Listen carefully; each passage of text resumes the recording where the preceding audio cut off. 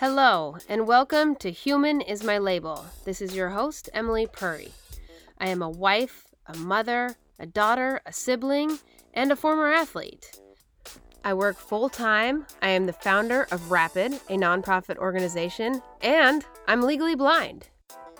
I am so excited about opening the conversation about everything equity.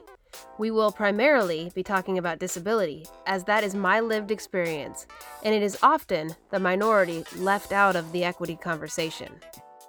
I am passionate about equity for all identities, as I have family members from the communities of color, LGBTQIA, disabilities, and we span all ages. It is my goal to normalize these conversations, get people comfortable with the uncomfortable, and include everyone. After all, we are all human.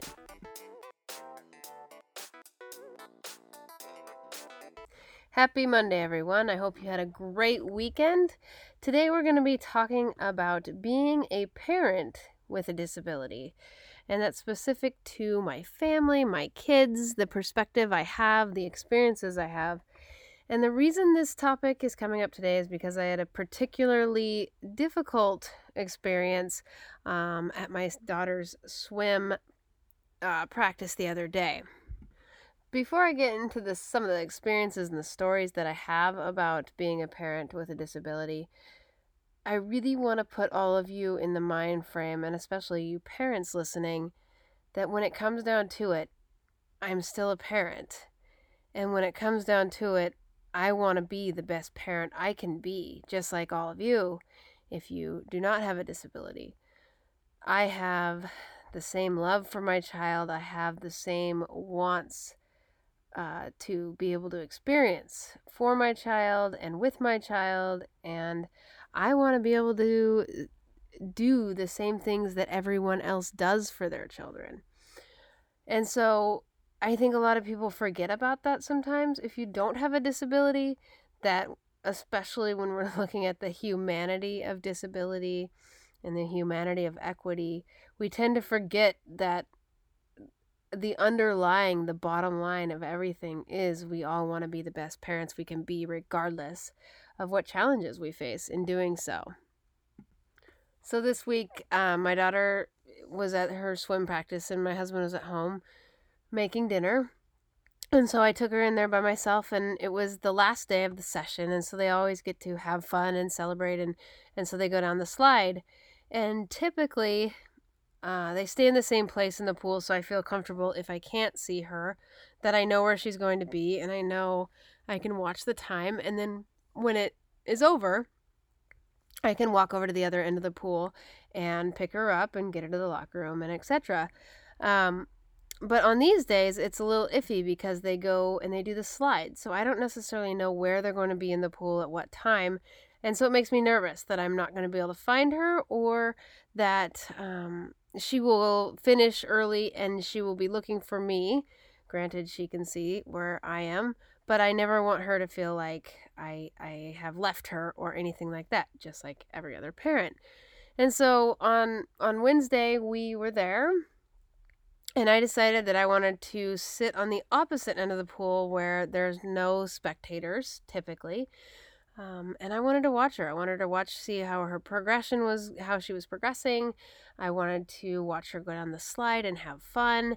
And in the past, honestly, she has not done the slide well. She's been scared of the slide.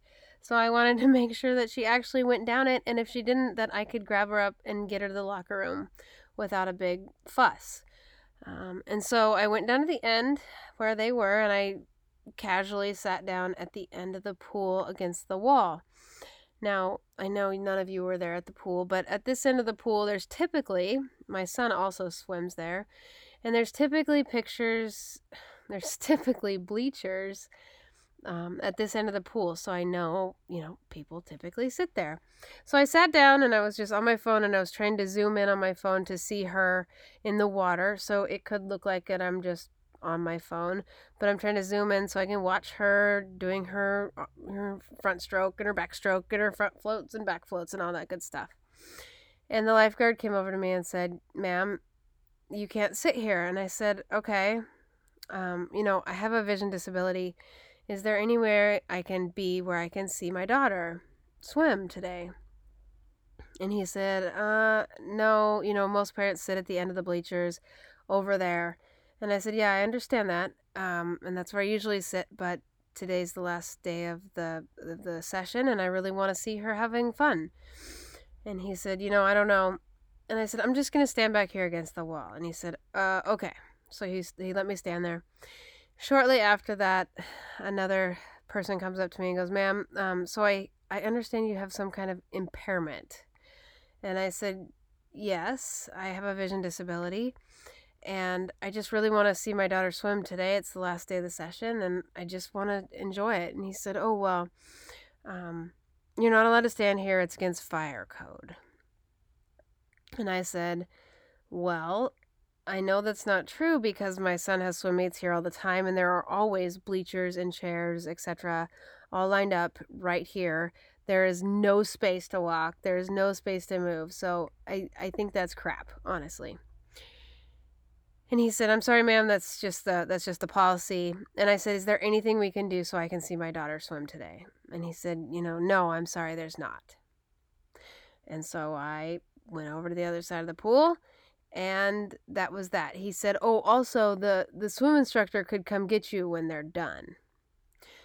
Well, that makes no sense. The swim instructor has 6 or 7 or whatever other kids with her. She's not going to be able to say, hold on, kids, let me leave you by the side of the pool and let me go tell this parent that she can come pick up her kid. No, it doesn't make sense. Anyways, so I go over to the other side of the pool. I'm upset.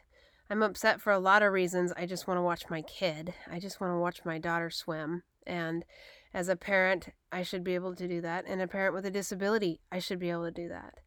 2, Kennedy knows that I can't see her from the far end of the pool. When I was down on the other end, she was like, Mommy, look at this. Mommy, watch that. Mommy, Mommy, Mommy. She knows I can see her when I'm closer to her. And so now she knows that I can't see her. She knows that I'm not watching how good she's doing. She knows that I can't see her go down the slide. So that sucks for her. It sucks for me as a mom who wants to be supportive of her kid and all these things. So I'm super emotional. I'm really upset. I text my sister. I said, people suck. I said, wait to post the picture that I sent you because there's a story that needs to go along with it, because I took a picture right before of me and Kennedy both smiling and happy and excited about the last day of swim. And then I am over on the side feeling basically in tears. I'm holding back tears extremely hard. So swimming ends. Kennedy notices immediately that something's wrong with me. She said, Mommy, what's wrong? Mommy, what's wrong? And I wasn't crying, but she could tell. I was like, let's just get out of here. I just need to get out of here. She said, tell me why, Mommy. Tell me. I said, I just don't. I'll tell you in the car when we're in our own privacy. And I called Jameson and I said, come pick us up right now. I need to get out of here. So he came, talked to me, and I just burst into tears immediately getting in the car. And I'm just so frustrated. The people were very nice. The 2 people that talked to me were very nice. They weren't rude. They weren't, other than calling it some impairment, which is not a horrible phrase, but it just pissed me off in the moment. They weren't bad people. They didn't do anything incredibly wrong. But the policies, this, again, I speak a lot in my conversations to companies, policies do not always allow for equity. And so when you're developing policies, we need to consider that in all of the things we're doing. So needless to say, my husband, who's very protective, was extremely pissed and he wanted to turn the car around and go immediately back. And I said, no, I need to get home. I don't want to be in there. I don't want to wait for you. I'm pissed off. I want to go home. I want to eat dinner. So he tries to call the swim center and they sent him to a voicemail. And then he drove back to the swim center and he asked to speak to people and explained his case and recorded it. I know, illegal, but we're not using it in court, so it's okay. But just to prove, he asked, can I see the policy? Can I see the written policy? They couldn't provide it. Can I talk to the supervisor. The supervisor wasn't there, or anybody above the supervisor that talked to me. And so they weren't prepared for the conversation at all, which to me as a person with disability says that we have never thought about a person with a disability having kids. Now, is that the case? No, but that's how it feels. It feels like nobody has ever considered the fact that a person with a disability would have kids, number one, but then number two, that the person with disability would be, doing it by themselves. My husband wasn't by my side holding my arm while I watched my kids swim. No, I want to be independent too. And so as a parent with a disability, it's very frustrating to try and navigate the world of a parent without encountering these things. And it's even more of an issue when not an issue, it's not the right word. It's even more upsetting because I do this for a living. I educate companies, I educate people, and this stuff still catches me off guard sometimes. I still think, oh no, we're making progress. And then stuff like this happens. And I think that's more the emotional piece for me. Since I've had Bevy, my guide dog, there's been a lot of other situations and comments made. Like one time we were walking down the street and Bevy's always on my left and I was holding Kennedy's hand and this person said, "Oh my gosh, she's blind and she has a kid." And I was dumbfounded. I couldn't believe that somebody had said that. And like I've explained before, I was cane trained to use a white cane, and I always had it on me, and I often chose not to use it, and I would fumble my way around and do what I had to do to fake it. And so for me to be completely outed with a guide dog is a whole nother situation. But now to be a mom with a guide dog, people look at you even more differently, more like, wow, I'm in awe, or you're such an inspiration, or oh, can you really take care of a kid if you can't see them? I've had somebody say that to me. Wow, can you even take care of your kid or no, they said it to their friend. Could she even see if her kid ran away, is what they said. And so there's these comments, and it's really funny. People say that, if you're blind, people act like you're deaf as well. And so we hear these comments, and I'm like, really? I can hear you, and come on.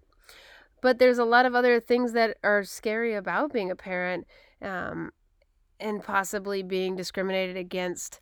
And I brought this up in a panel when I was talking to the state service providers, the DHS, Department of Human Services, who handles child welfare, self-sufficiency, aging, disability, and veteran services, a bunch of different services. And, I said, will I be judged unfairly if my 6-year-old runs away in the grocery store versus an able-bodied parent whose kid runs away in the grocery store?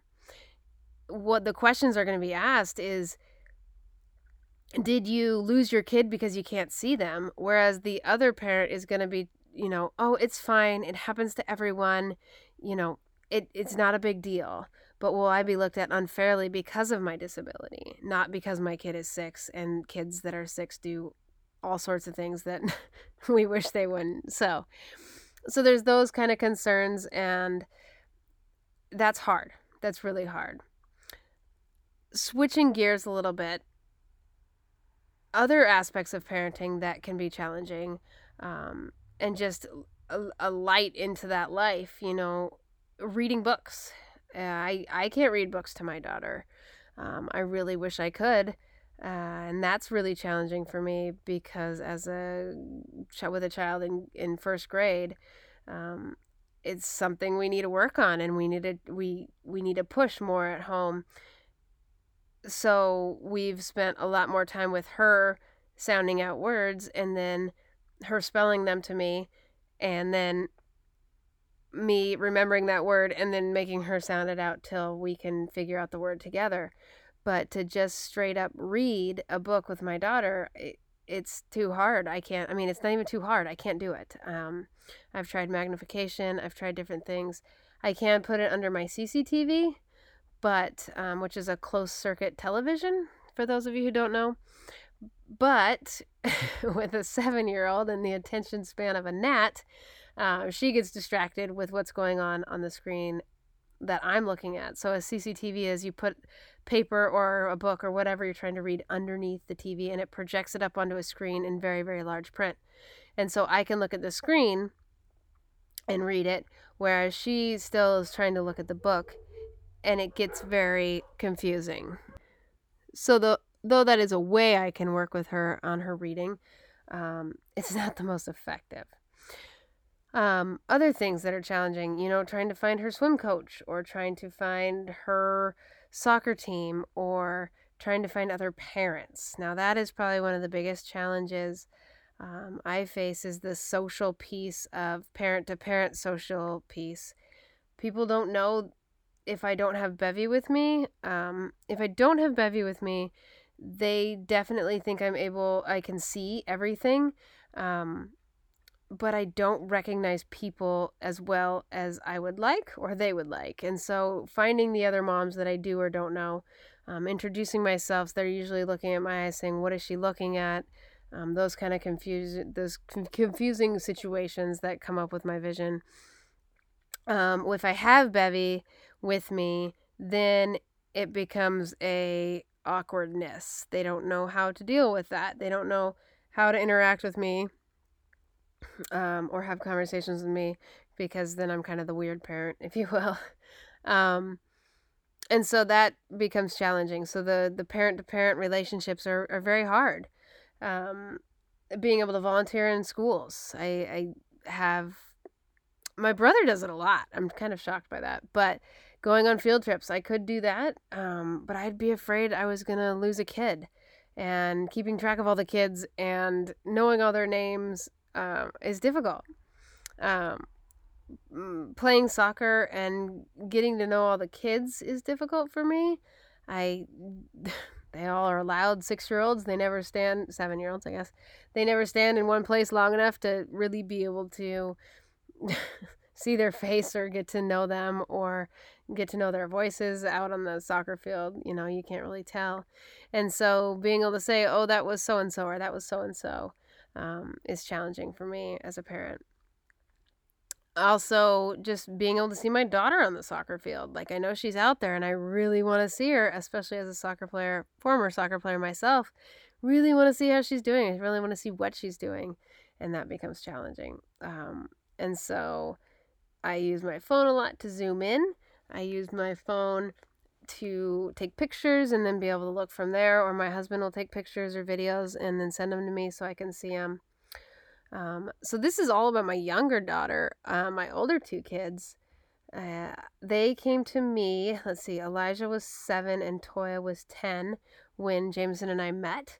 And so they were older. So I didn't do a lot of the reading, a lot of the fundamentals with them. And so none of this became super apparent until I had Kennedy. And so these things are all somewhat new to me. All the sports and all that kind of stuff are the same. I used to do the same stuff when they were swimming, when Elijah was playing soccer. Being able to zoom in and take pictures and take videos was really the only way I could see them performing. So those are some of the challenges I experience as a parent with a disability. I want to leave it with everybody with not everything's bad. Not everything's negative.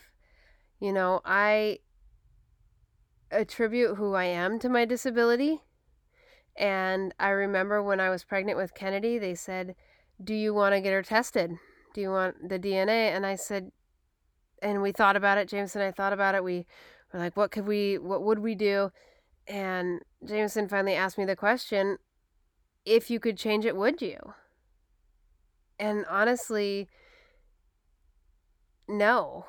My vision and the challenges that I've faced have made me the strong, driven, independent woman that I am, because I've had to fight for all of it. I am not the smartest person in the world, not even close, not even a little bit smart, maybe a little bit smart, but I have a work ethic that no one else can outdo.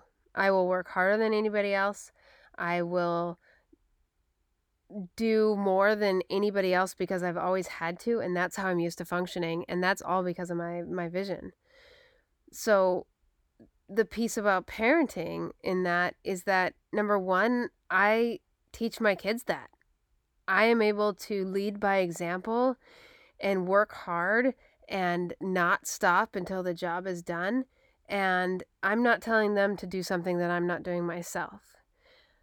I'm leading by example because I have to, but also because I know it's the best way to succeed in life. Also, I am normalizing the conversation with my kids. I've talked about my vision disability with all three of them since the beginning. Kennedy's the only one that really had to ask those really 6-year-old questions about, Mommy, why don't your eyes work? Elijah and Toya were old enough when they came into my life, but they didn't understand it. So I still had to talk to them. And even tonight we were talking to both of them about my vision. And I said, okay, Elijah, I'm looking at you, right? He's like, whoa, that's weird. Don't look at me. Because that's just weird. And he said, when I know you're looking at me when you're not looking at me. And so my kids are aware of that and they notice it. And if somebody happens to have that interaction with any of them in the future, they aren't going to think that person's weird. They're just going to be able to say, oh, okay, something's up with their eyes. Moving on. They're just a normal human like me and you. And so that's awesome. It also, with my daughter, which I'm going to talk about next episode, my daughter has multiple disabilities, and I have been able to relate some of those things that she was very ashamed of at first, because I can say, Toya, I have a disability, and this is who I am. And am I still a great mother? Am I still working hard? Do I still have a job? Do I have all these things? And, normalizing it for her through that really tough time with her diagnosis when she was 15. So it wasn't something she grew up with, but I could help normalize those conversations and prove to her that everything's going to be okay. It's not going to be easy at times, but it's going to be okay. Kennedy is probably one of the most understanding kids. She understands race. She understands differences. She understands disability because she has a sister with cognitive disabilities, and she's just starting to grasp that. She has a mom with a vision disability. She has an uncle with vision disability. So she's these things are normal in her world. And so that's the great part about my kids, and that's the great part about being a parent of a kid, a parent with a disability, because I am able to give them these experiences and set the bar high and set the expectations high for those around them with disabilities. And so that's been the great part of being a parent with a disability. So with that, I want to thank you, and we're going to bring Jameson on for our 6-year-old question. Can I offer to complete a sentence when my coworker with a severe stutter freezes up mid-sentence?